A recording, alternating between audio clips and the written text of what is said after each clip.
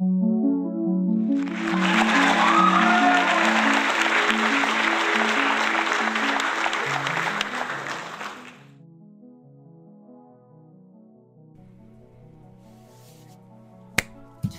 I'll do the introduction. Welcome to Weaver Dice. Introducing a world that's in dire straits. The villains are on top of the food chain, and the heroes aren't doing so hot. Turnover rate's pretty damn high in this world. This will be the first episode of our podcast about the tabletop game in the same universe as the popular web serial Worm by J.C. McCrae. Also known as Wildbow. Yes, and you can find him on his website, Parahumans at WordPress. What's his website? Is that it? It's parahumans.wordpress.com, I think. Or you can talk to him on the Parahuman server. Yeah, he's one of those one of those authors that's a person that you can communicate with. Isn't that cool? Yeah. Just don't bother him on the writing days. Yeah, just don't bother him on the writing days.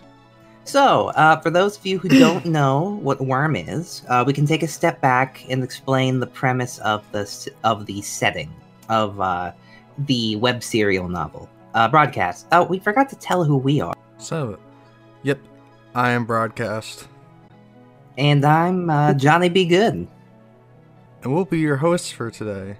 We're not very good, as you can see, and I'm sure by the time you hear it, all of this will come out in the correct order. Most certainly. Somehow, some way. Somehow, some way. Okay. So, Worm is a web serial written by J.C. McCrae, and it's about a young girl named Taylor Hebert who develops the power to control bugs, basically.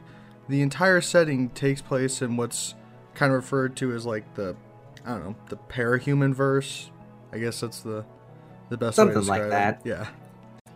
On Earthabet. No Earth Prime, no with Earth Zero, Earthabet. It follows Taylor as she basically becomes a new superhero to a villain, and it documents from start to finish her rise and fall to power. Yes, the road to hell is paved with good intentions and a whole lot of stinging insects. Those definitely are her favorite. Oh, yeah. Basically, if you want a story that takes the concept of a superhero and approaches it from a different angle, okay, well, now that's popular. But in 2011, that was a more recent-ish idea.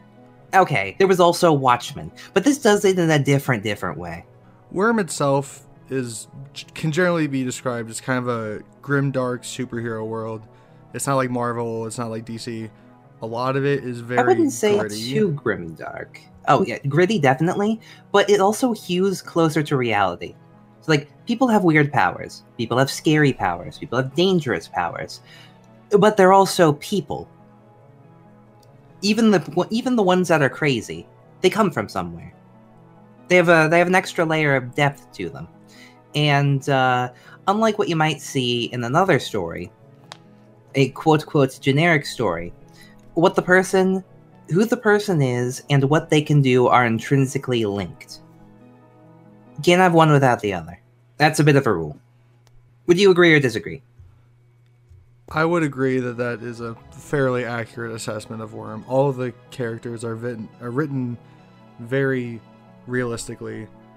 There's not a whole lot of like kind of I don't know how you describe it. It feels all very real. The characters feel real. It feels like people who got superpowers, not just superheroes. They still feel very human. Yeah, and people with poor coping mechanisms. So, that is the Wormverse, the Parahumans verse. Now, a derivative of that universe is a tabletop game called Weaver Dice. Kind of like Mutants and Masterminds in that it uses superpowers. It takes elements from the Wormverse and Parahumans verse, and it translates them to their own unique situations, locales, powers, and people. Yeah, it's by the author. It's by Wildbow. He has a direct hand in making the game. It's not a license per se. He's directly involved in the development of the game. So it's like a companion piece to the novel Worm and its sequel Ward, which is out now. Well, I mean, it's been out for a couple of years now. I think it's ending now. But hey, if you read Worm, liked Worm, might like Ward, might like Glowworm, the one that's in between. And if you like both of those, or at least one of those, you're definitely you're gonna want to look into Weaver Dice. We love our W words. But yes, Weaver Dice Yeah, is a pretty system that Wildbow created. And a lot of... It's interesting because the system is unfinished as of right now. But... Yes, that's important to mention. We're working on it. A lot... He's working on it. We're helping. Yes, that's the big part. A lot of development in the game is actually done by fans. Of course, we get his approval to do stuff. But the game is constantly being upgraded and reworked, and new rules are being added, and old stuff is being revised. Basically, it's kind of in a beta stage right now, where the games that are happening are using the rule sets as they come out and as they are revised and refined. Yeah, and everything else we sort out like the Wild West. Take it out back, shoot it. I mean, fix it as we go along. So, knowing this, what is Weaver Dice? What actually is Weaver Dice? Well, like I mentioned before, Weaver Dice is like a tabletop game, kind of like D&D, kind of like Venus and Masterminds, in which usually... Or the Ghostbusters RPG. The Ghostbusters RPG? Oh, you have no idea? It's like my favorite game. It's like the first rules light tabletop RPG. We wouldn't have Vampire without it. We wouldn't have Weaver Dice without it. Huh. I didn't know that Ghostbusters commanded such a following. I mean, it should, but maybe on the next episode of our Ghostbusters RPG podcast, we'll talk. Yeah, this is now the Ghostbusters RPG podcast. Well, Busta makes me feel good. But on Weaver Dice, the foundation for the system is pretty simple, all things considered. Whenever you want to do something, you're going to roll a d6. Just generally speaking, 1d6, 6-sided die. And if you got 4 or higher, that's generally a success. This can be modified by your attributes, just to determine how good you are at brawn, how strong you are, or wits, how aware you are. If you have higher points than that, you add a static bonus, so like just 1s and 2s, addition to the roll. Your modifiers, if you will. And if you're bad at it, that's a negative. Generally, as long as it's a 4 or higher, that's a success. Pretty simple foundation. A lot of what your rolls pertain on, they pertain on what your power does. Like Johnny mentioned, your attributes, your stats, and your skills. A lot of those will add dice, usually. They will add static modifiers like +1s or +2s. Or they'll give you no new ways to use your dice. Yes. But he is right. This is a primarily D6 system. There are some times where, it might specify other dice, but that's usually written out and is more or less the exception to the rule. More often than not, you will be using a 1d6. Yes, and whenever you're allowed to have more dice, you always pick the highest, unless otherwise said. Knowing that, Mm-hmm. do you want to go into the different stats? Alright, sure. Do you have the attribute rainbow out? I do. Alright, let's start with a red. Color of being strong. It's brawn. Brawn is your basic strength stat for stuff like, for most like unarmed melee attacks, stuff like moving, grappling others, you're going to use the brawn stat. Yeah, more points you have, stronger you are. Less points, you get weaker. A brawn of 0, that is when, like, if you've taken damage or you have sass effects that basically reduce your brawn to 0, you cannot. Yeah, you can't lift. Now on to orange. That'd be athletics. Athletics is your basic dodge stat, among other things. It's your movement stat. Running and jumping. Yeah. It qualifies for your running and jumping, your dodging, and I think it also qualifies for how much you can move per round. Usually you get about 40 feet of movement per round. Each round is about 6 seconds or so. I thought it was 30. 30 or 40. I think some GMs kind of hand wave it at times. Like I said, it's kind of the system is not done yet, so there is unfortunately a bit of hand waving sometimes. But I think it's mostly just to keep things fun rather than have everything be a rules crunch. I think we should go over the attributes in the general sense and then dive right into powers. Sounds good to me. Alright, so after athletics, your dodge stat is yellow for dexterity. Fine hand manipulation, point. Your ability to catch stuff, your ability to handle things with, accuracy, guns, range weaponry. It's the range stat. A lot of these can be kind of boiled down. But if you have a finesse weapon, like a rapier, then you can use that. Light weaponry, knives, stuff like that. Yeah, maybe if you grow swords out of your arms, you could use that. Yeah, there's a lot within all the documents about which weapon qualifies for which stat. So it's not more or less you have to just kind of guess. It's always specified. Yep. Now, after yellow is green, and that's wits. That's for keeping your your focus, seeing things in your environment, getting ahead in terms of your thoughts. It's kind of your mental fortitude stat compared to the more physical fortitude stat like guts. Wits is something that might be used if you were trying to resist a mental attack, like emotion manipulation. Like if you were getting... If you're trying to see through an illusion. If you're trying to see through an illusion, yeah. It's basically, kind of says in the name, it's your wits. It's your ability to see through mental effects. Yep. Well, when you can. Okay, then, blue. That's, No. That is your... Knowledge. Knowledge stat. Which is probably pretty self-explanatory. Not only is it your, basic sense of how smart you are, where wits is something like common sense. Know is more like your actual intelligence. Book smart. Know affects your skill pips, where you have a number of skill pips equal to your knowledge score times 2. I should mention, the baseline to all stats in Weaver Dice is 3. Without adding or subtracting any stats, it's 3 across the board. So an average character has 6 skill pips on its own. Yeah, and then you can push one up by pushing another. Yeah. So if you want a +1 to... And that's how you sort of tweak them the way you want. If you want a +1 to brawn, you have to take a -1 to some other stat. In knowledge, it isn't really all book smarts. There are physical skills. Knowledge never hurts to have because of all the little benefits you get. Oh, we forgot to mention social.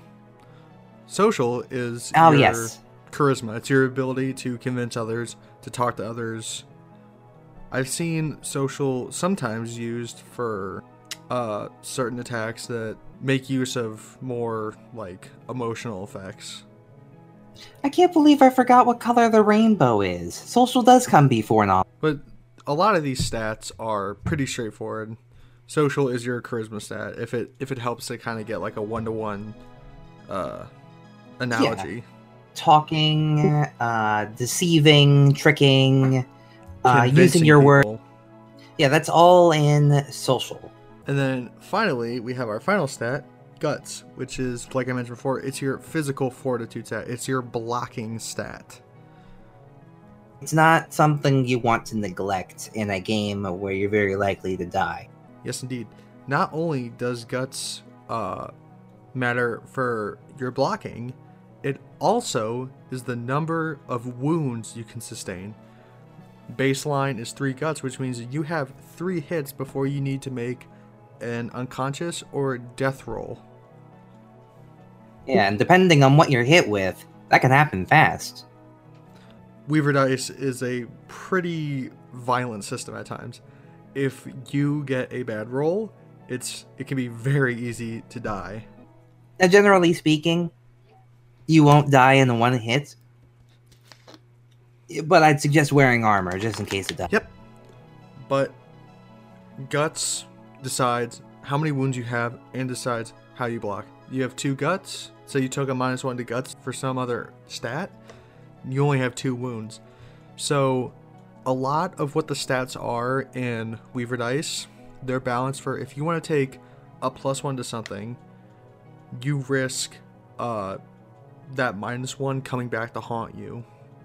So if you took a -1 to social for some other stat, and you tried talking your way out of a very dangerous situation, it's that much easier to fail the check, in which case you can kind of be up a creek without a paddle. In which I'd suggest that you take them. If you're going to take a point out of social, it better go right back into guts. It does pay to allocate stats and skills for surviving. That is very important in Weaver Dice. Yes, you want to allocate wisely. It's why it's not suggested that a GM let players put one of their stats to 1. That will come back to haunt you much quicker. Yeah, that's very dangerous on a D6 system. For reference, if you have if your check is you need to get a 4+ to pass it, and you have a -2 stat, you need to get a perfect natural 6. You have a 1 in 6 chance of actually passing that if you have a -2 to any stat. And if you need a 5 or higher, you already can't do it. Exactly. So a lot of Weaver Dice is kind of it does kind of fit where it's like it's a give and take system. It's risk versus reward, with an emphasis on risks. It does help balance playstyles if you want a more physically focused character, or if you want to lean your skills and stats into a particular playstyle. I think it's really good at balancing out your strengths with this constant weakness that you now have. So it prevents players off the bat from being too overpowered. There's no like magical concoction of stats and skills that automatically makes your character broken. You'll always have a weakness. Mm-hmm. However, just saying, if you get a lot of guts and a lot of endure, it's going to be slightly harder to be disintegrated. I learned that one from experience. Just a smidge. So, that's your stats. Pretty simple. I think it's a little bit more. I guess I would say it's definitely smaller than some like D&D. I feel like it maps to some things you might know from those games. Similar concepts, but handled differently. Yeah, Weaver Dice takes from a lot of different games, and I think a lot of the stuff is ported over very well. But yeah, stats is one half of your character creation. Let's talk about skills. Skills. There are a lot of skills in Weaver Dice. You have. And maybe we shouldn't go too finely into those. It sort of ties into attributes. Like anyone can see the skills. I think we should go on to powers next. Or unless you want to talk about some particular skills. Oh, no, there's not really any particular skills. It's just that Weaver Dice is broken up into, not skill trees or anything, but different skills correspond to different stats. So, the Charm skill corresponds to social. The Brawl skill corresponds to Brawn. It's pretty simple. What's nice is that martial arts is a knowledge skill. So as long as you have like a pip in that, if you have good knowledge, you won't be useless in a fight. That is true. Some skills do there's like kind of dual skills where I believe reflexes is one of them, where it kind of leads into dex and wits, where you might have 2 different roles depending on how you try to leverage that skill. Yeah, so it encourages different kinds of play styles. I guess after that we can just move right on into powers, the meat of the system. The really fun part. So, in your average superhero game, I'm talking about like mutants and masterminds, wild talents, the one with the champions, Capes, Cowls, and Villainous Fowl. I'm probably going to annoy someone if I get the name of their favorite superhero RPG wrong. Mutants and Masterminds. Necessary Evil. I like that one. It's a Savage World supplement. In your average game, you pick what you want to play. Everyone can agree to that. You make a character, you play the character. Now, Weaver Dice does something different. Yeah. Because the way you get powers in this world is different. So, same thing in Worm. In Worm, you don't really get to choose your powers. In Worm, you get your powers when something really, really bad happens to you, like the worst day in your life. You can't reach a new low. You get powers out of that exact moment. It's called a trigger event. Now, the situation you're in kind of decides what kind of power you have. So the way things run in Weaver Dice is that players, if you're playing in a real life game, players will write up a particularly nasty situation that they think that justifies a trigger event. Yeah, like you get savaged by wolves, or some other very terrible thing. There's a lot you can do with it. Basically, yeah, there's savaged by wolves. You could have a piano fall on you. If you want less cartoony things, you find out that you lose your job, and the bills are coming in. Maybe it's a long-term problem. You have a gambling issue, or your wife's cheating on you because you got hit by the car and you can't pay the medical bills. And then the wolves eat you. There's a lot that goes into writing a trigger event, but that deserves its own section. For brevity's sake, you choose a random trigger event. You don't actually know which one you're going to get, so you don't really get to decide. Who receives it what kind doesn't of power. know what they're getting. The other players would write one. The other players from the GM would write one for you, and that's what happens. That's what sets Weaver Dice apart from other games. You don't choose your power; everyone else chooses it for you. Yeah, you don't choose the circumstances in which you acquire your power, nor do you have a say in how it manifests. However, it's important for a play group to understand, if you're gonna write something nasty happening to a player, at least okay it by them. Like if it's something sensitive, like I don't know, dead babies. If someone's uncomfortable with what's written for them, allow them to veto. Yeah, there's nothing wrong in vetoing it. That's a big thing. Oh, and no peanut allergies. Apparently that one's come up a lot. Yes, it did, back on the IRC. But, moving on from that, your GM and all the players, they make this really unique power for you. And I understand that some people don't like not having a say in their power. And I understand that, but Weaver Dice and Worm are really known for their incredibly unique powers. They're not like cookie cutter, like, oh, I can fly and I punch stuff really hard. We have those, but even then, those are usually pretty distinct and unique. So the benefit is that you get a power that's your own. Like, that is it's your tailored power. to you. There's guides in the Weaver Dice rules about how you would gen a power. And the short version is that you want to look at what is written in the trigger event. You want to take some keywords, identify some themes, go through different types of powers. There's about 10, 12 classifications. And you build a power that hews along the lines of what makes sense for the trauma. How about we go back to Taylor for an example? We're going to be talking Worm spoilers. We'll probably have to put a preface before the video, or before the podcast episode. But yeah, Taylor, in the book, Worm, gets her powers after a long series of basically being neglected and abused. She triggers when she's stuffed into a locker filled with a bunch of garbage and crap. She triggers with the ability to control bugs, basically. She triggered the short version. Isolated. Yes, there's keys of isolation and being metaphorically stepped on, looked down upon as an insect. So the power she ends up with is bug control. Usually it's not such a simple one-to-one thing, but generally your power is going to follow the tracks of your theme. Usually goes like theme, classifications, then like mechanics, and then finally luck, which is its own thing.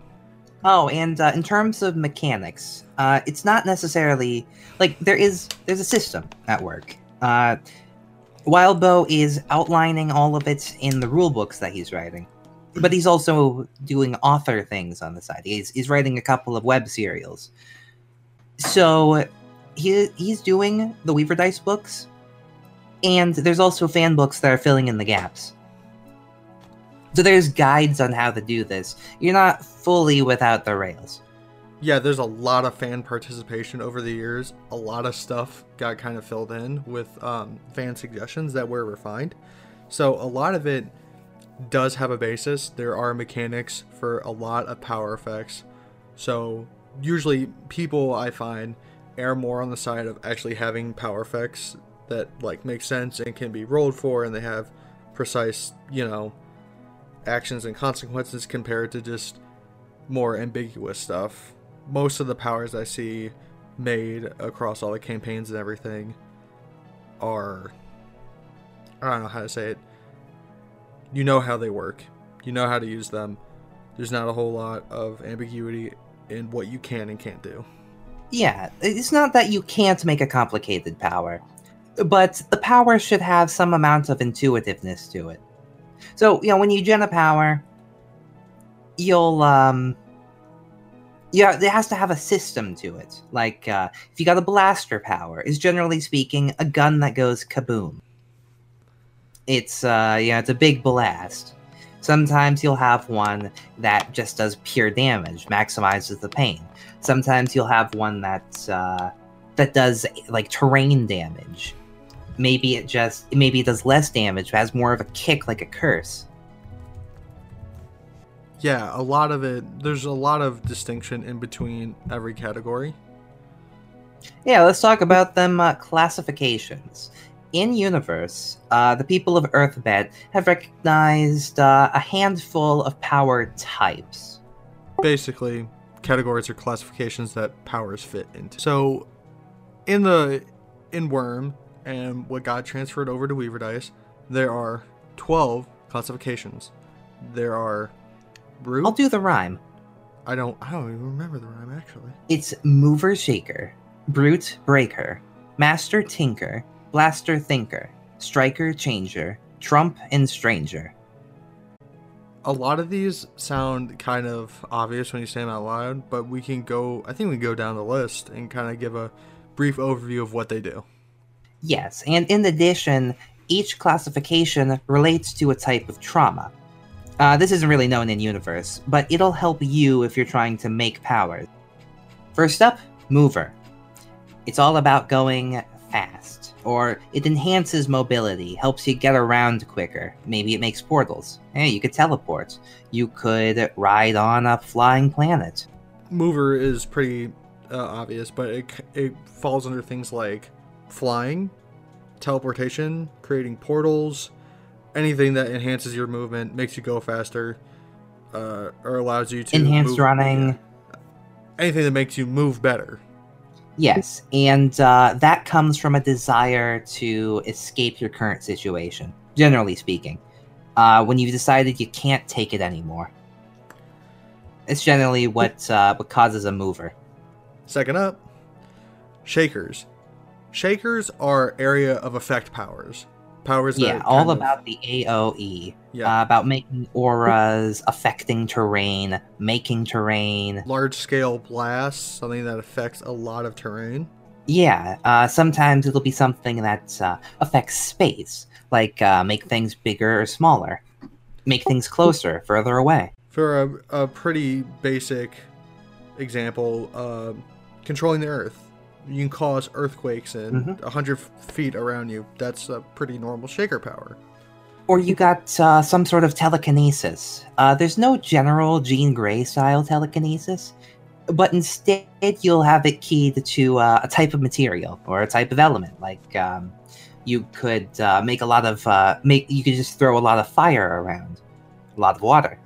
Shakers trigger from ambient dangers, environmental dangers. Like if you're hostile in a environment, burning house, your house is burning down, you're surrounded by fire. There's a lack of human element, or else the human element is kind of abstract. Yes. There's no distinct danger so much as everything is danger. That leads into the third classification, the Brute. The Brute are powers that make you stronger and they make you tougher. Yeah, so if you imagine someone like Luke Cage, he'd be classified as a Brute because his powers are enhanced strength. You know, he could lift a car, or toughness. He could take most things you throw at him, unless you bring in the... Yeah, Brutes... Brutes... the quote-quote simple one, but there is some nuance to it. It's like making yourself stronger and tougher, but there's a lot of ways you can go around it, like a personal force field. And there's you make a shield out of stuff around you. There are different sub-classifications of all the 12 classifications, but there's one where technically if you can just avoid harm, like if you can just send back any attack that comes at you, that's technically a Brute because it does make you tougher on a technical level. Yeah, it's all about keeping the pain away, because a Brute comes from physical. You go back to the car accident, or you fall into a combine harvester. It's all about pain. And sometimes illness. If the pain is more like if it's shock and horror, that can affect how the power. Yeah, the different nuances and kind of like the classification will have an overarching kind of like this is how you get so and so classification of power. But within any of subcategories, which are kind of like, they kind of focus things in more. You want to move on to that next one? Oh, the Masters are able to... Their power grants them control. Sometimes that will be that they make a monster, or they make many monsters and control them. Or they can sway people. They can... enchant them, they can affect them. But the power gives them control over others, generally speaking. Technically, things that, if you create minions, that also falls under this. Minion making, swaying minds. Taylor, the protagonist of Worm, is actually a master. She controls bugs. Yes, and in my experience, if you threaten people with a bunch of stinging insects, they do what you say. That's a master power. In universe, masters are generally kind of feared, and they have an eye kept on them just because of their ability to control other people. Like, there's a bit of a stigma against them. Yep, they can be pretty scary, especially because a master comes from emotional trauma or isolation, basically alienation. Yeah, basically when social circles reject you, outcasts of society, when you're on your own, when you're isolated, sometimes. Or if you want to be less cynical, if you need a friend, your power will let you make lots of friends. Yes, it will make you friends. That is the friend power. Yeah. So be careful if you're playing a master. That's all I'm saying. Oh, and the next one, if you're playing this, you're probably in trouble from the get-go, even though it's pretty cool. A Tinker. Tinkers. One of the most extensive... The bane of the jam. Yeah. One of the most extensive classifications in Weaver Dice. Tinkers are the guys who make... They're kind of like Tony Stark, you know, with... They have all the advanced technology, all the laser guns, all the jetpacks, and all these other things. Yeah, it's like if you took Tony and cut him up into little tiny pieces. And some of those pieces were Mr. Freeze, or some of those pieces were other famous science-y characters. A tinker will usually have one or two things they're really good at, like fire technology, or I can make a ton of guns, Their specialization. Or I make a ton of robots, or I break the action economy with all of my robots. Tinkers are the most extensive out of all the Weaver Dice classifications simply because they require these things called build sheets, basically what they're able to build. Tinkers over time get stronger because they are the one classification that can actually scan or research other powers and kind of fit their technology with the powers that they scan. So over time, they get stronger. Yeah, if you have any other power, you can go, bam, anytime. Anytime there's a fight, your power is always ready. A tinker needs to make and maintain the things they have. And without them, they're just regular people. I mean, unless they get under the hood and give themselves a bunch of cybernet, but not all tinkers can do that. Tinkers usually suffer from a lower... There's a bit of a curve, because when you start out, your tech is usually kind of lame and it's kind of weak. And in that case, it can be kind of dangerous, because you start at a lower power from most others. So... But there's a curve, so if you survive long enough... The limiter is going to be... it's going to be resources and whether or not you can get your hands...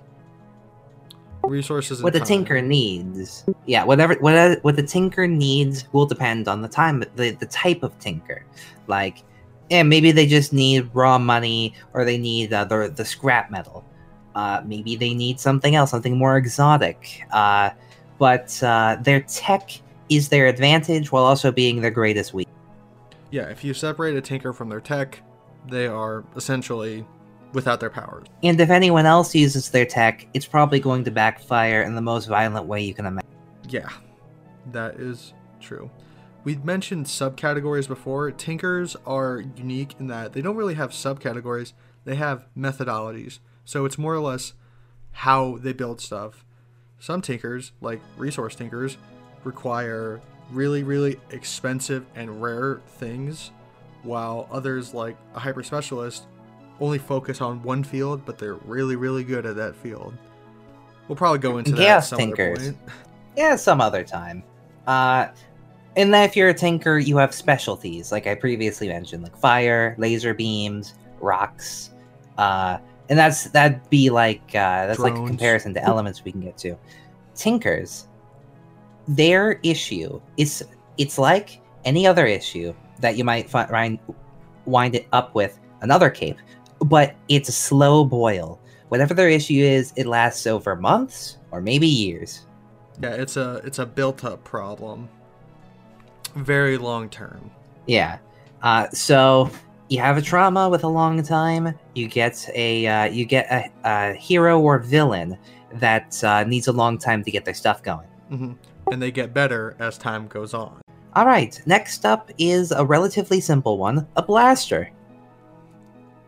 Oh shit, we didn't do breaker. Ah, whoops. They both start with a B. Busy bee. The breaker. We'll arrange it later. Yeah, we'll go. The breaker is one that I think we can do later. I might as well cover it now. Breakers are a type of cape that they have two states: their normal state, where they're just regular people, and their breaker state, where they're super powered. Breakers are different from another classifications in that their breaker form, their altered state, is usually something that is alien. It kind of defies conventional physics, both in its appearance and in its power. It's made right from power stuff. Usually, it's I guess a good way to describe it is it's less biology focused. A breaker will be more or less made out of energy or some other esoteric material. Basically, not organic. Yeah, it could be like, maybe it'll have an elemental focus, like they become a ball of fire, or a ball of light, or a cube of light. And sometimes they get really, really weird, like living spatial warps. Yeah, so whatever it is, it's obviously, you look at it and you say, That's a That's some reality warping going on right there. yeah. That's some crazy shenanigans as opposed to the changer, which we'll get into later. So breakers, as you may gather, they trigger from altered mental states, mental illnesses, copious drug use, Heightened emotions, brain damage. Yeah, sometimes they will have like another type of classification mixed in, but some of the rules to what makes the power will be jumbled. Like, well, what if a mover has a desire to escape from something that is inescapable? Or a master feels isolated in a crowd of people that's loving. Yeah, you generally get... That could be grounds for a breaker. Yeah, you get strangers... you get stranger effects. So, your altered state kind of affects... I lost my train of thought right there.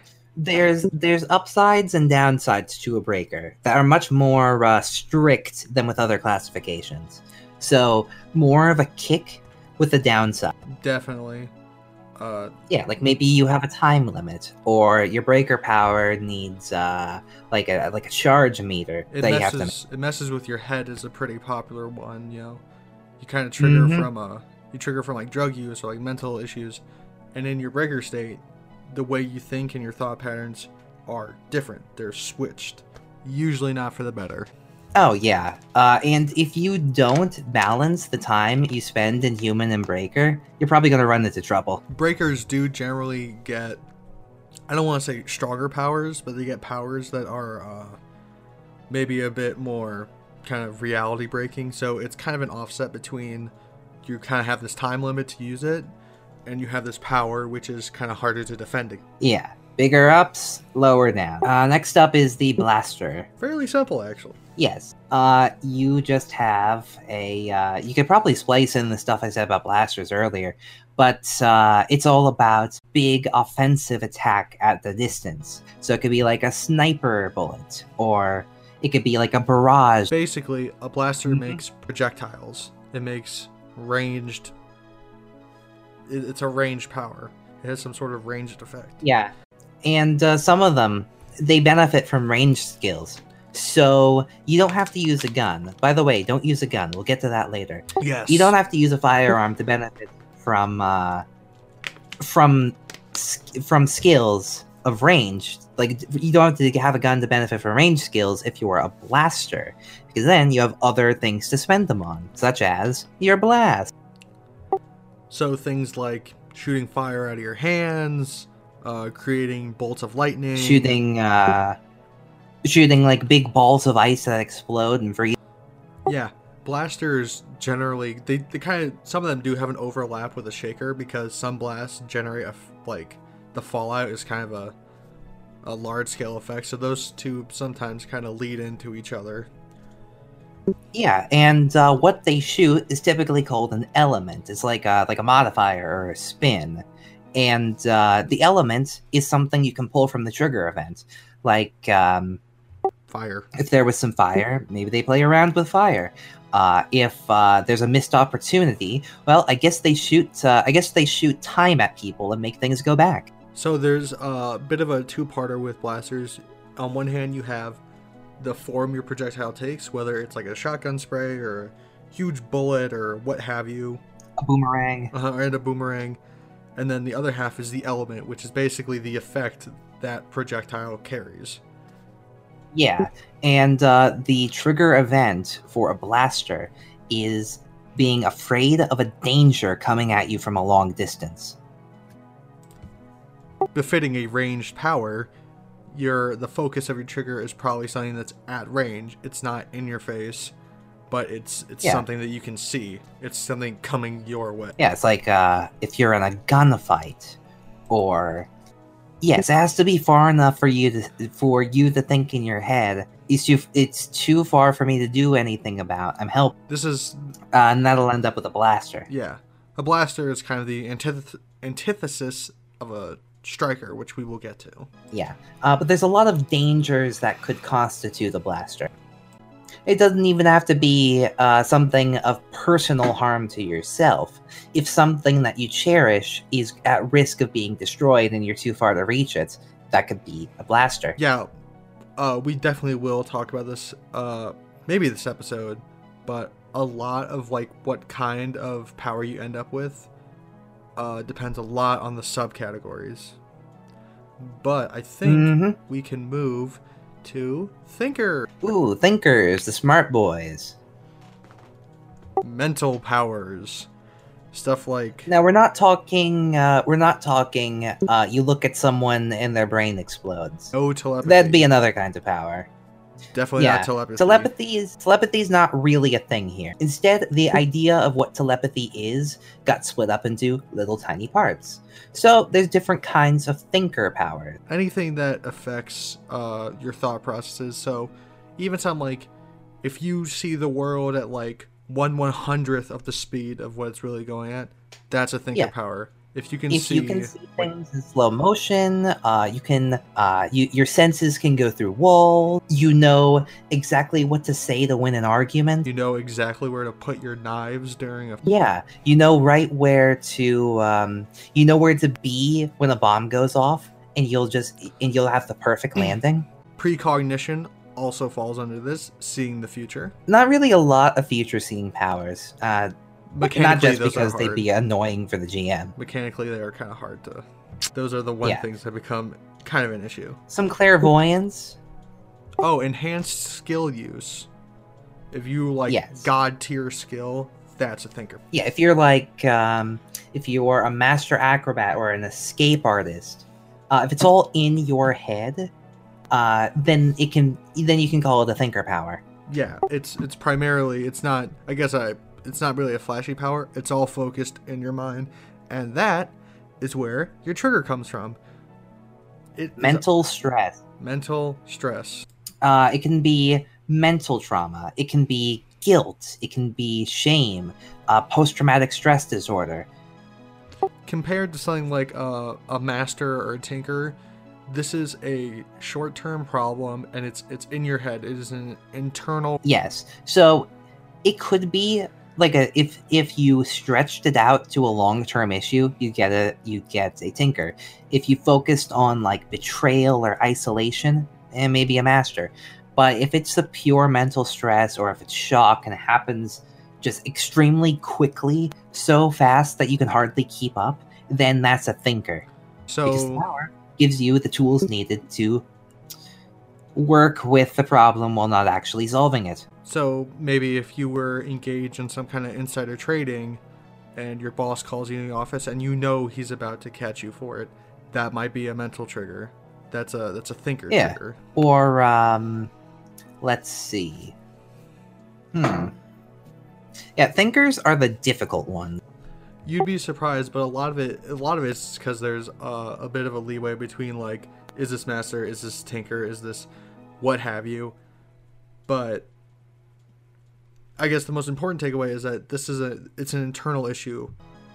It's not quite blaster. It's not a shaker. It's not a master. Yeah, there's no external. There's no flashy parts. It's all in your head. That's where your issue lies. Like indecision. If you can't make a decision, or if you have to make a choice, if you're worried about the future, and you make the wrong one. Trying to make a choice where like a big accident, like a Rube Goldberg machine accident. Yeah. Like if a ton of people get killed because of something you did all the way on the end of the assembly line because you weren't doing your job. That could be a thing. If you have a choice you have to make between one thing that is really bad for you and one thing that's really bad for everyone else, that can be a thinker.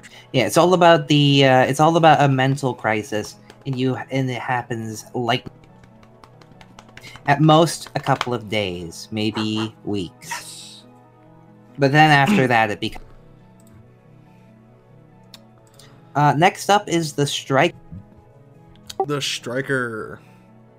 That is also kind of self-explanatory. Yes. If you take what makes a blaster and you zoom it in real close, that's a striker.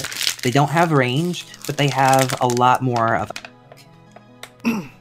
touch-based, incredibly short range effects. Melee typically effects, the really Yeah, like if you make weapons, or if you mess people up so bad that they can't fight you anymore with just a touch, that's a striker. You want to stay away from.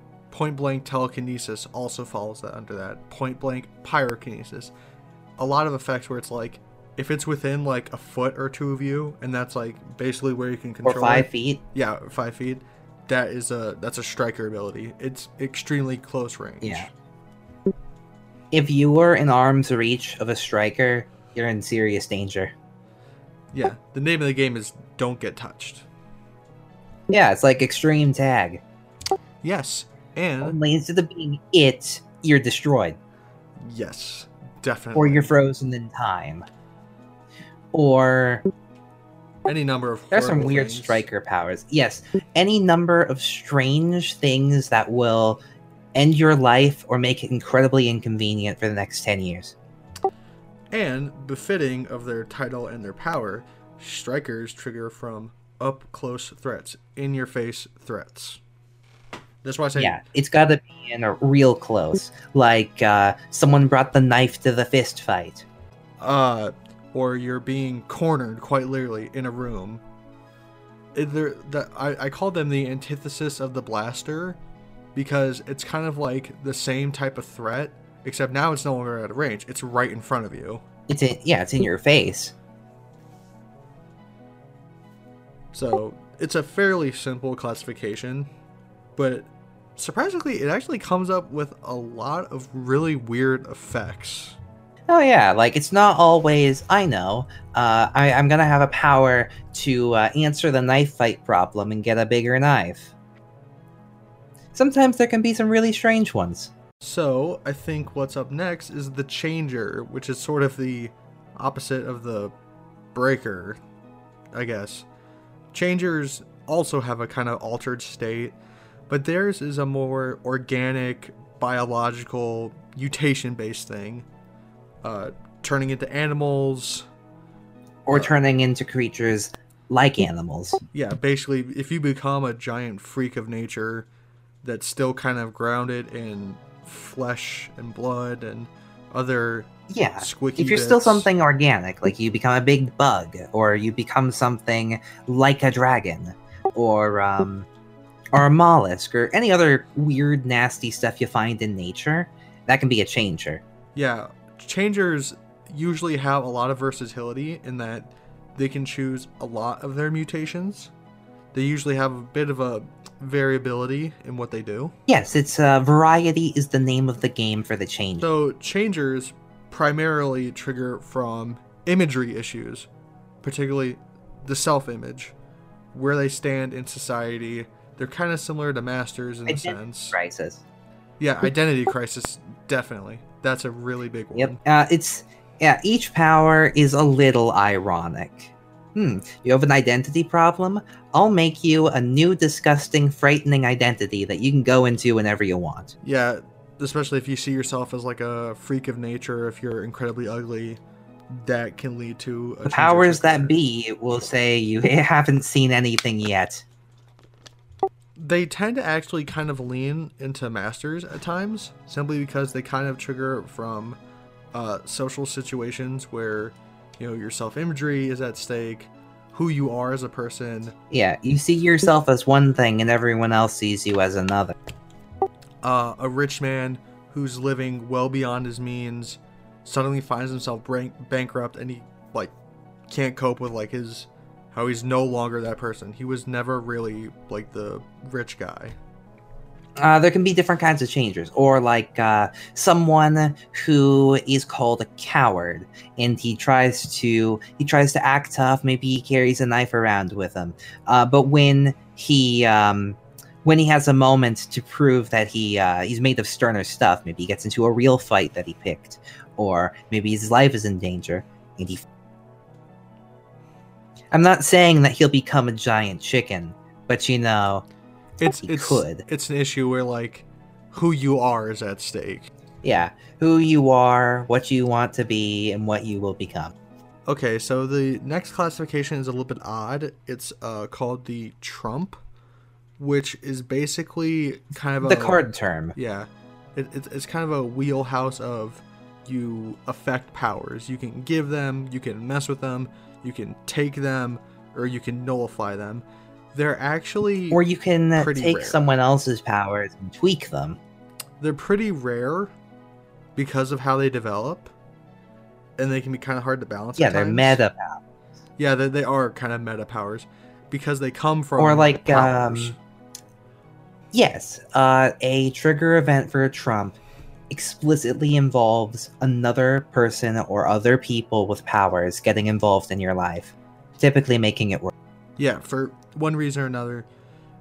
You won't usually find like straight Trump powers in Weaver Dice, simply because they kind of hinge on them only being useful in the presence of other powers. But Yeah. There's yeah. also ones that have like a handful of powers instead of just the one, but they all follow a same theme. Like a guy that has 5 different blasts he can do instead of just the one. Yeah, 5 different power Hard sets, to balance. being able to kind of take powers. It all comes from a Give sort people of, powers. That's a rare. That's a really rare one, actually. Yeah, you don't see it too often. And mechanically speaking, these things are tricky to manage. Also, it's hard to relate if you're going to be role playing someone. It's difficult to relate to someone whose difficulty in life involves superpowers. I don't know anyone who's had that kind of issue personally. That is the exact issue with Trump triggers, where I've it's a never meta been power. attacked by a dinosaur a mad scientist made, or I've never been shot with a laser beam from a reckless superhero fight. Yeah, it's a power where it's like all these other triggers, they can be kind of grounded in reality, but a Trump trigger directly relies on there being superpowers. Yeah, or people with powers nearby. Like, oh, I'm bleeding out faster than this guy can heal me with his magic touch. Yeah, but I don't mean to harp on Trump triggers. It's just that they tend not to show rare. up. They definitely tend not to show up. I'm not saying don't use them. It's just not for. I wouldn't suggest letting a player play a Trump for their. Not a pure Trump. You could have one for like an NPC. Yeah, not like a straight Trump. They probably need to have something tacked onto it. Yeah. If you make a power that's only good around other people with powers, it's Kind of boxes them in. It's not. Yeah, it pigeonholes. So I think are we down to the last one, Stranger? Yes, the last one, the Stranger. Strangers have powers similar to a lot of other classifications, but they're themed towards stealth and misdirection. Trick. Oh, I think you cut out there for a second. Oh, sorry. I said they have powers themed around stealth, misdirection, and trickery. Yes. Illusionist, turning invisible. What are some other good ones? Redirecting attacks.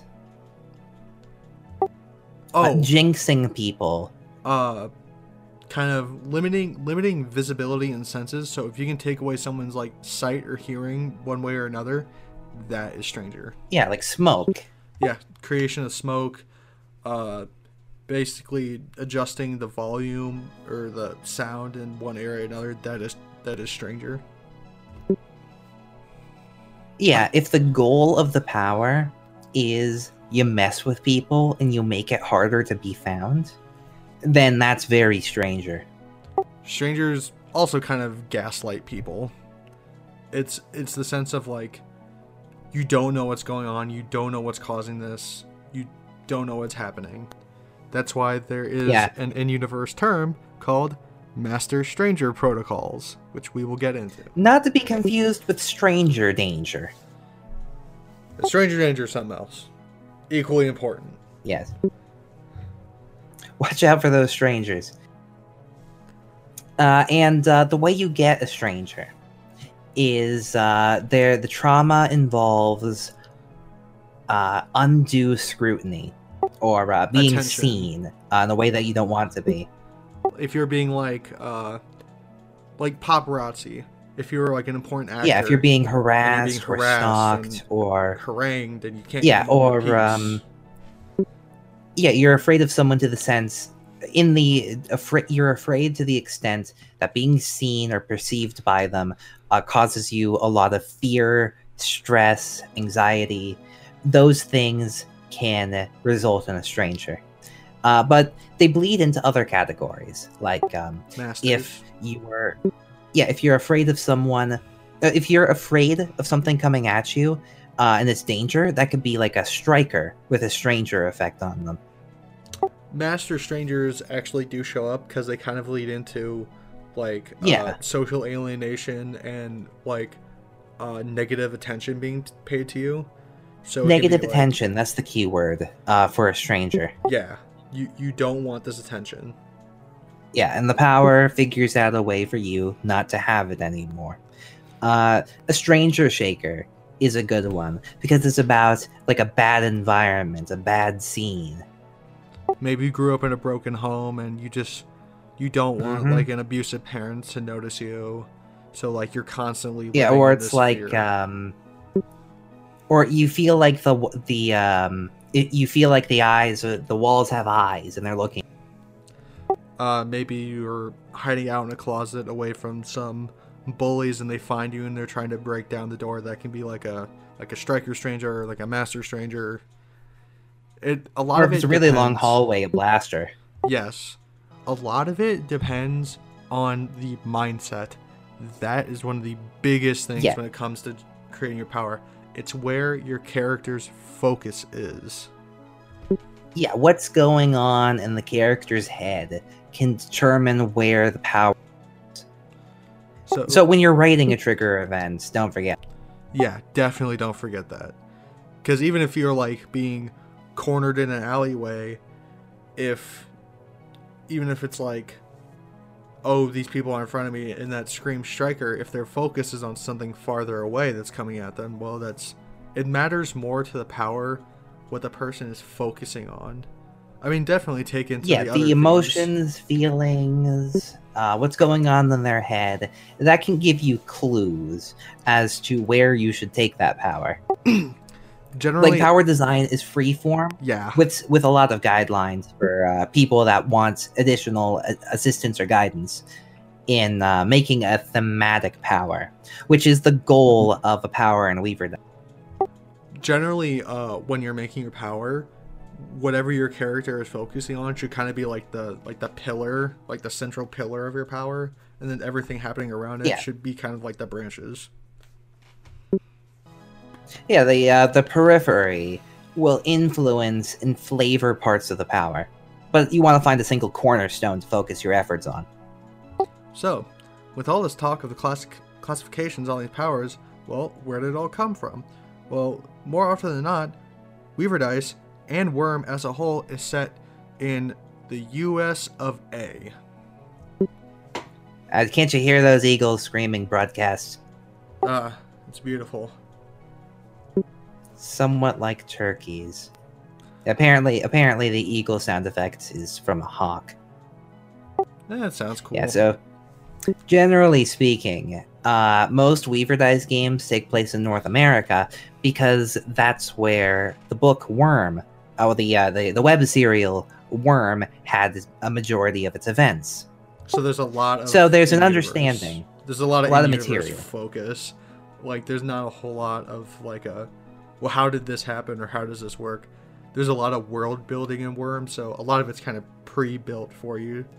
And one of the biggest things in Worm is a national and international group called the PRT, the Parahuman Response Team, and its subsidiary, the Protectorate and the Wards. Yeah, it's like it's the closest thing this world has to a big name group like the Justice League or the Avengers, but far more. Oh, cut out again. Sorry about that. I think I pressed the button too quickly. I said it's your closest equivalent to something like the Justice League or the Avengers in Parahumans, but they're much more grounded. So the PRT is kind of divided in three ways. There is the actual PRT, which are unpowered people who oversee like all the American, I guess all the capes in America. They handle all this stuff. Yeah. They look after it. They look after the cities and everything.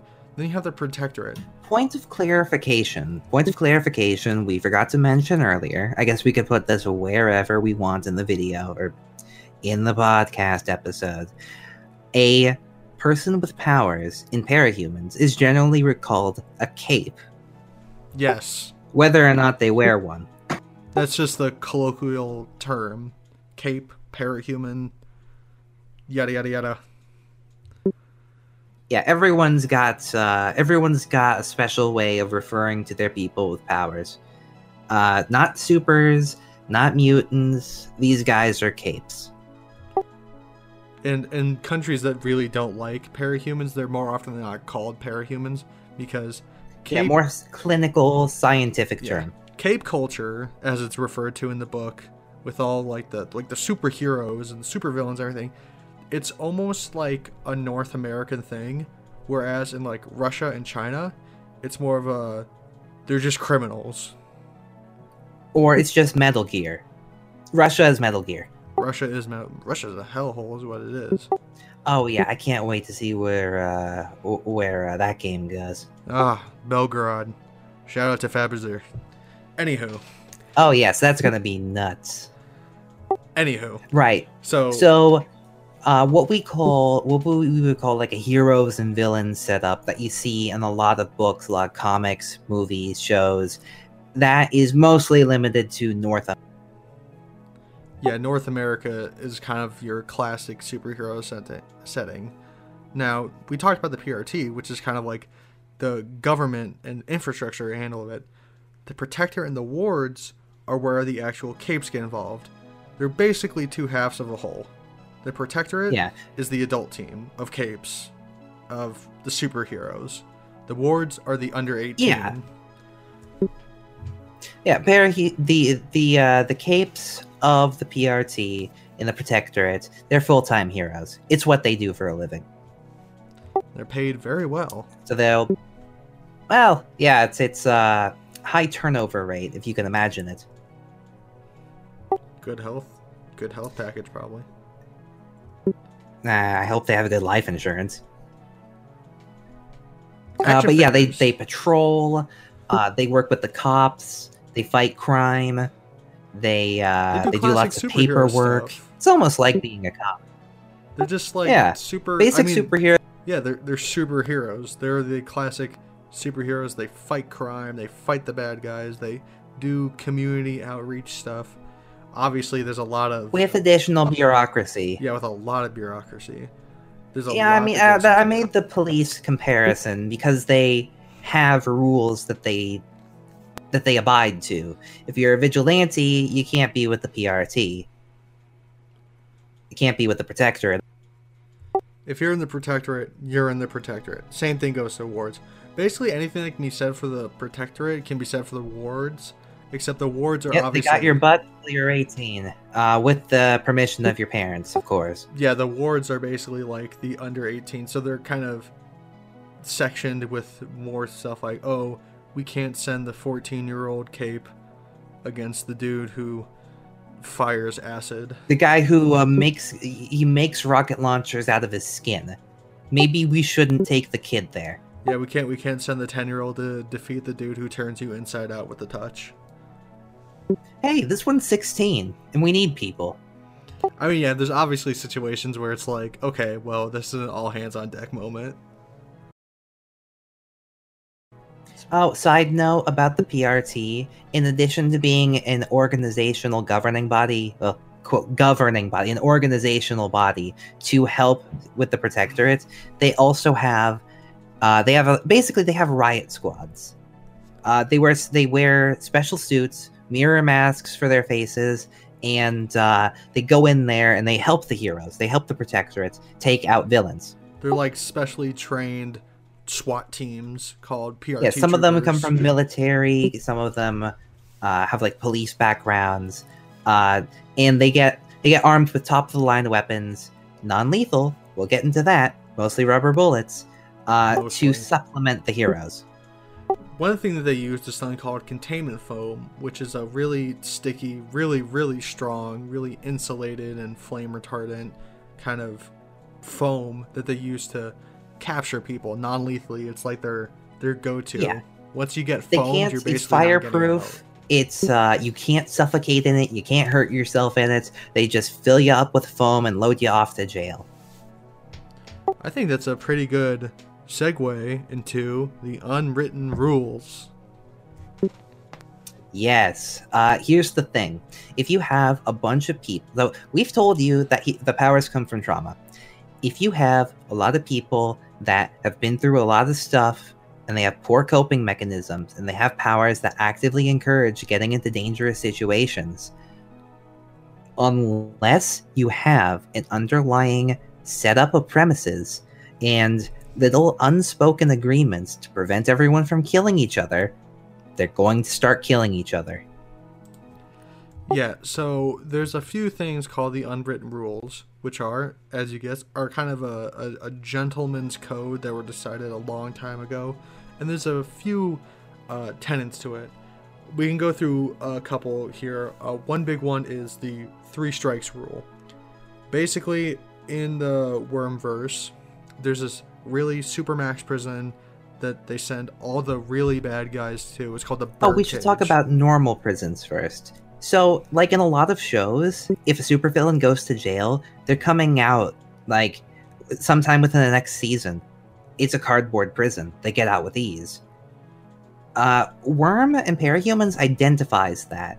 And, basically, you're able to get out of jail relatively quick if you're a supervillain, because it's not designed to contain you.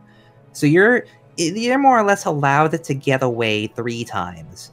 And after that, they're going to review your record, and they're going to say, well, you're a threat to society, you're violent, you're dangerous, you're going to the Birdcage. Birdcage is where they send all the bad boys and girls, and it's basically a pit.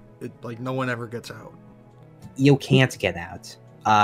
There is a chapter that talks about the Birdcage in such fine detail that it crushes any hopes that you could escape. The idea here is that you get 3 chances to walk away, turn over a new leaf, Clean up your act, so on and so forth. or stay out of the law's way.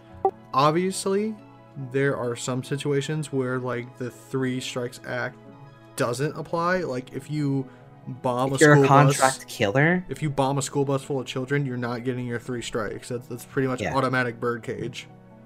yeah, We're talking that about goes things back like into the burglary. rules. If you, like, If rob you a store. Yeah, if you're a killer, if you use firearms blatantly, if you use powers that can mind control people to violate certain rights of freedom, commit sex crimes, Yeah, sexual harassment, if you torture. do those, if you do those things, then it's not just the PRT. It's not like in Grand Theft Auto where the cops will raise their focus on you. No, if you're a villain that does this and it gets out, other villains will start gunning for you. Basically, everyone kind of, like, shakes hands, like, all right, let's go murder him. And the PRT Yes. doesn't even, like, it doesn't matter if these other people are, like, burglars and other criminals. They basically, okay, we're not arresting each other, we're not fighting each other, we're just gonna go kill that guy. And Yeah. they do. Like drug dealers, gangbangers, they will, if they're supervillains and they dip into other crimes, in a sense they have to keep their hands clean, because when they go villain, they have to watch their toes, they have to watch the unwritten rules. Otherwise, other villains will have an excuse to gun after them. Yeah, and it happens both. You see it both in Weaver Dice, and you see it in Worm. Oh, I forgot the secret identities. In the real world, you could probably figure out like Superman's secret identity, like lickety split. Same thing maybe for Bruce Wayne. And because this hews close to reality, you could probably figure out who's under that mask. If you're like the FBI, you could, or if you have a power that reveals what people's faces look like, you could just get right on that. You don't, because if your rival in the drug business is a mostly mentally unstable guy who shoots fire out of his hands, and he has a loving family he goes to when he's not fighting you, what do you think he's going to do if you take that away from him? That's a really big thing. Basically, no one wants to know your secret identity because basically no one wants to deal with that kind of thing. That comes with a lot of problems.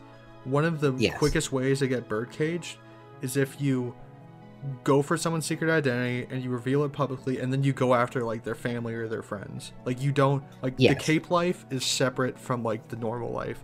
You separate those. Yeah, if you gun for someone's family, then all bets are off. That applies to both the heroes and villains. There's a person in universe who went around killing villains' families and the villains themselves. At the end of the day, no one really cared that he was doing this to villains. He still went to the birdcage. Yes, because every little crack at those rules that everyone needs in order to not descend into super powered anarchy, every single, like, every crack, every violation has to be hammered against. Yeah, because, like, you know, if suddenly no one's following the bigger unwritten problems. Rules, if there's no unwritten rules, then there's just chaos. The way this works is it's kind of like. Would you like to segue into those bigger problems? Sure, but I will say one thing.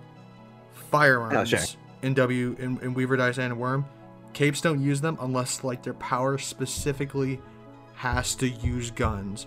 Even then, it's a very bad that look. Is important.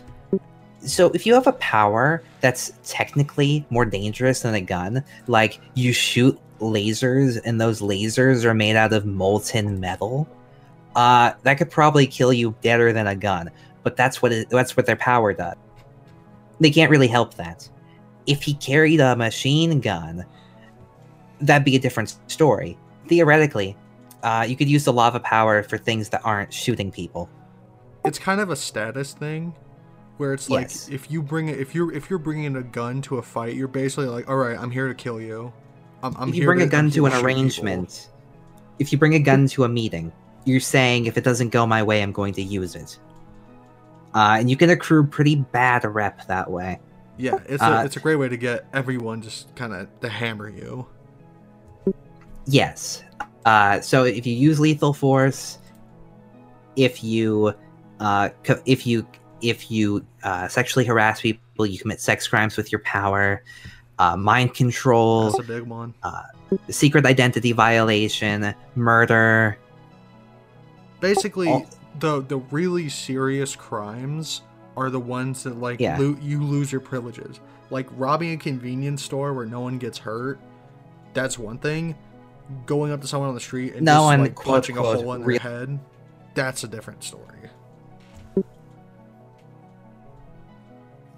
So in game terms, that's some of the reasons why you would, if you have a mind control power, to be careful with it. Or if you make guns in your garage and they make things explode, you want to be careful. Yeah, it's a lot about image. Yes. Even the PRT, the first two letters are P and R. So you mentioned some bigger issues. Did you want to touch on this? Yes. Oh, definitely. Definitely. So, in addition to the occasional villain that crosses a line, or if they're like a pack of murder hobos, or they make a giant robot army and they're going to take over the city, those are big issues. Those are like A-class threats. On top of those are what we call S-class. We're talking things that grow exponentially big. Yeah, things that grow exponentially big. They're like living forces of nature.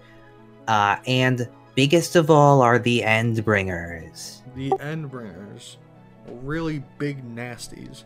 Basically, Yeah. a trio of 3 monsters: Behemoth, Leviathan, and Simmer, all of whom are terrible in their own ways, and they basically hit up like cities and locations every month to just Every wipe it clean. 3 months. They basically work on a schedule. They work on a schedule where they Yes. just hammer locations year after year. They're basically just It's storms. Like, seemingly random. that's one of the things where it's actually why like they let these burglars out of jail is because if an Endbringer comes, they don't want to have half their population in jail. They want people to kind of defend the city. And that's where everyone kind of shakes hands. Yes. Like, all right, well, now we all have to fight it. Yeah, because Endbringers are.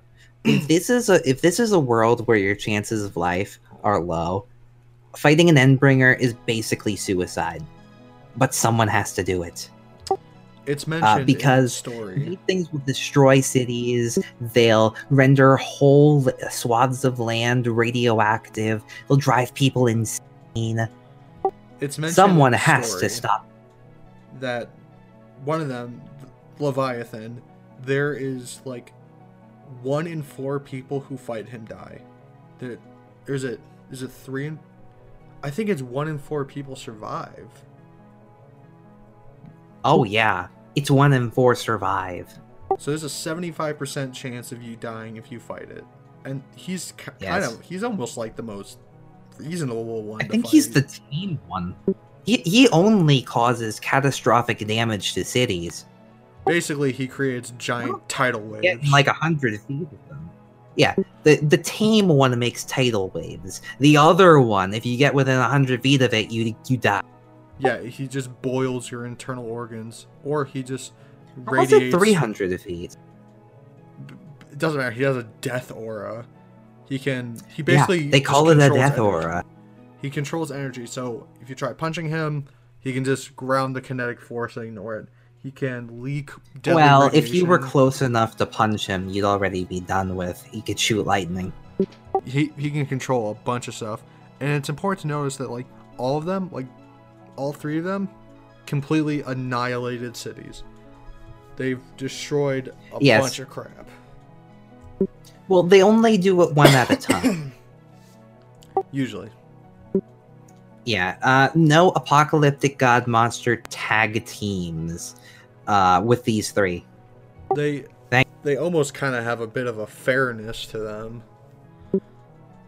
Yeah, so the idea is that it's very difficult to tell where they're going next.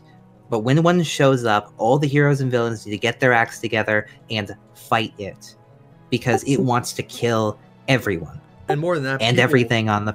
people from around the globe show up to fight these things. Like it's Oh like, yeah, depending if time allows. Yeah, if there's someone whose power is to move a lot of people quick, they're gonna be hauling it, bringing as many heroes and villains as they can to fight this thing and hopefully drive it off, so that it only threatens the world again in 3 months.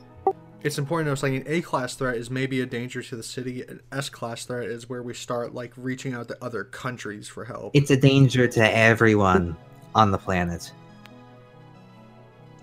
The Endbringers really only show up in Weaver Dice as kind of big boss battles. You're not really fighting them, you're fighting the circumstances around them.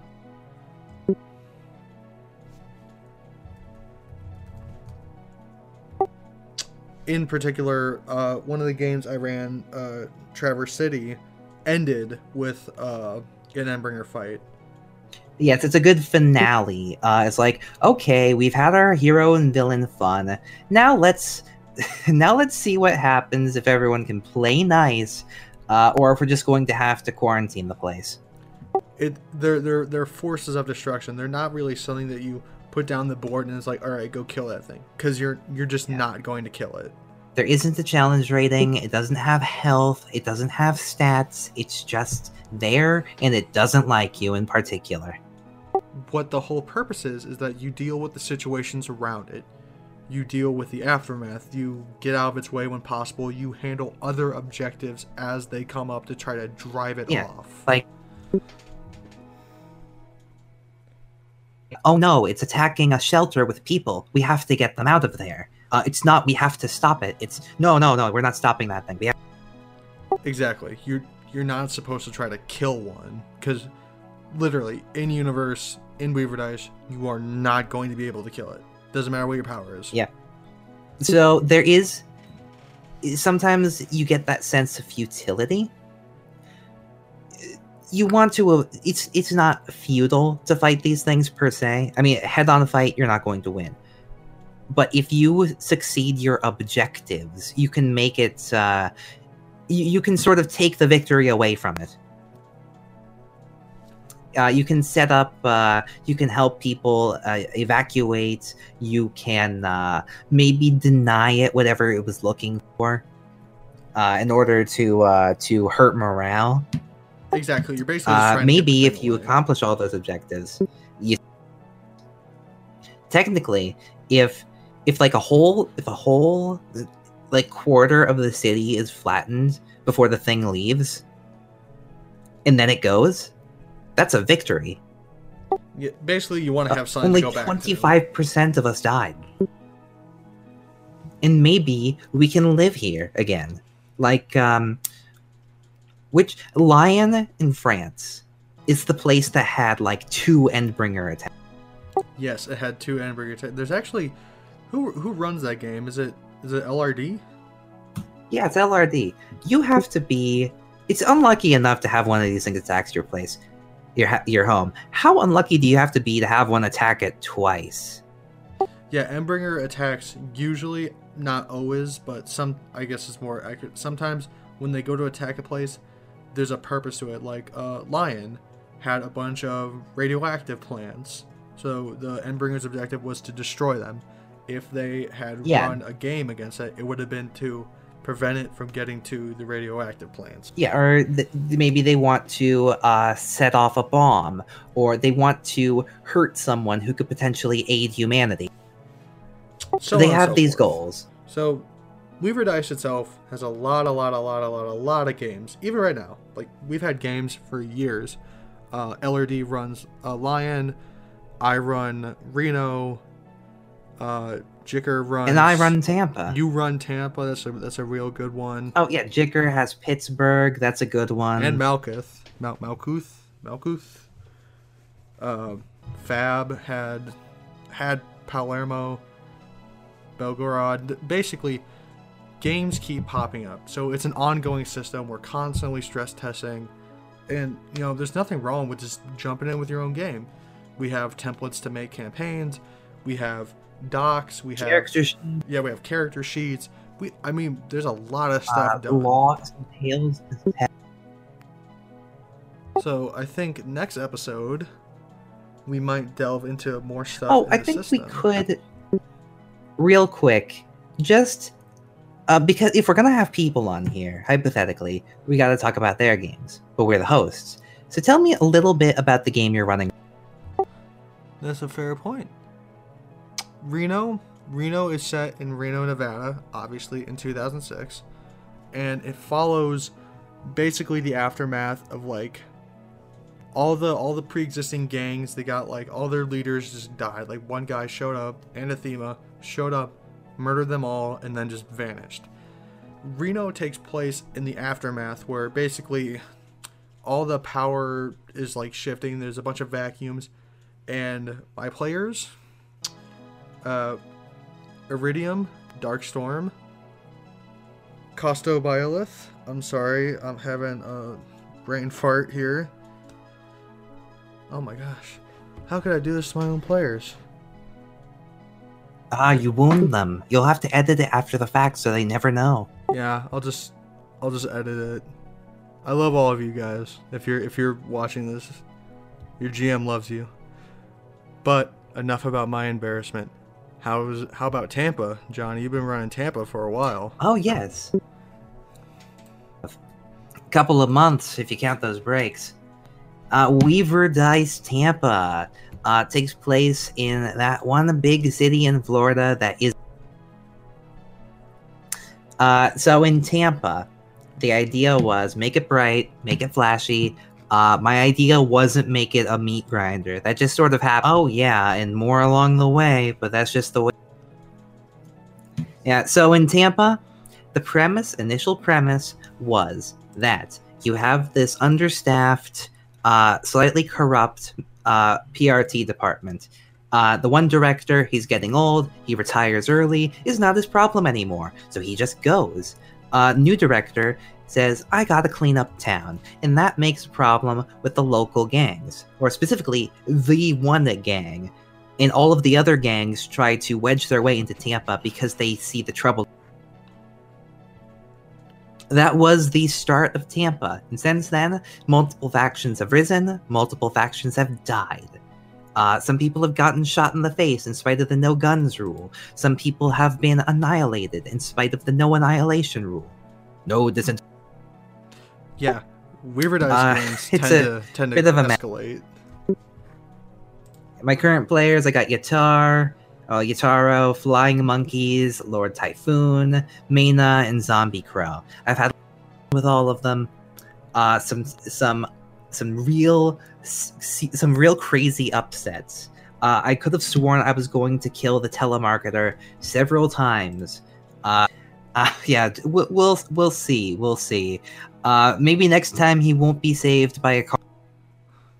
Also, shout out to my players. I'm definitely not looking at my campaign list right now. Mickey, Iridium, Jupiter, Costa Byleth, and Darkstorm. You know I love you guys. This is a labor of love. GMing is a labor of love. Yeah, I make it easier for myself by pointing to different people in the server and just assigning characters to them. Assigning factions, assigning gangs. Broadcast is running the pirate gang in my... It's called delegation. That's what all professionals do. Yeah. Only I do it for free, and I make everyone else do it for free for me. Alright, well... I think that's all the things to cover. That was our first episode of WD Radio. Thank you for watching, and thank you for listening to us babble for an hour and 45 minutes. I promise next time this is going to be a much more efficient process. But please, let us know what you think. No, it'll be like an hour and 30. Yeah, who knows? This is done. Yeah, this has been pretty fun. I hope everyone enjoyed listening to the sound of my voice as much as I did. Oh man, you gotta love tech issues, am I right? Anyway. Oy vey. Be on the lookout. Alright, well, see everyone later. For next time. Goodbye. Goodbye.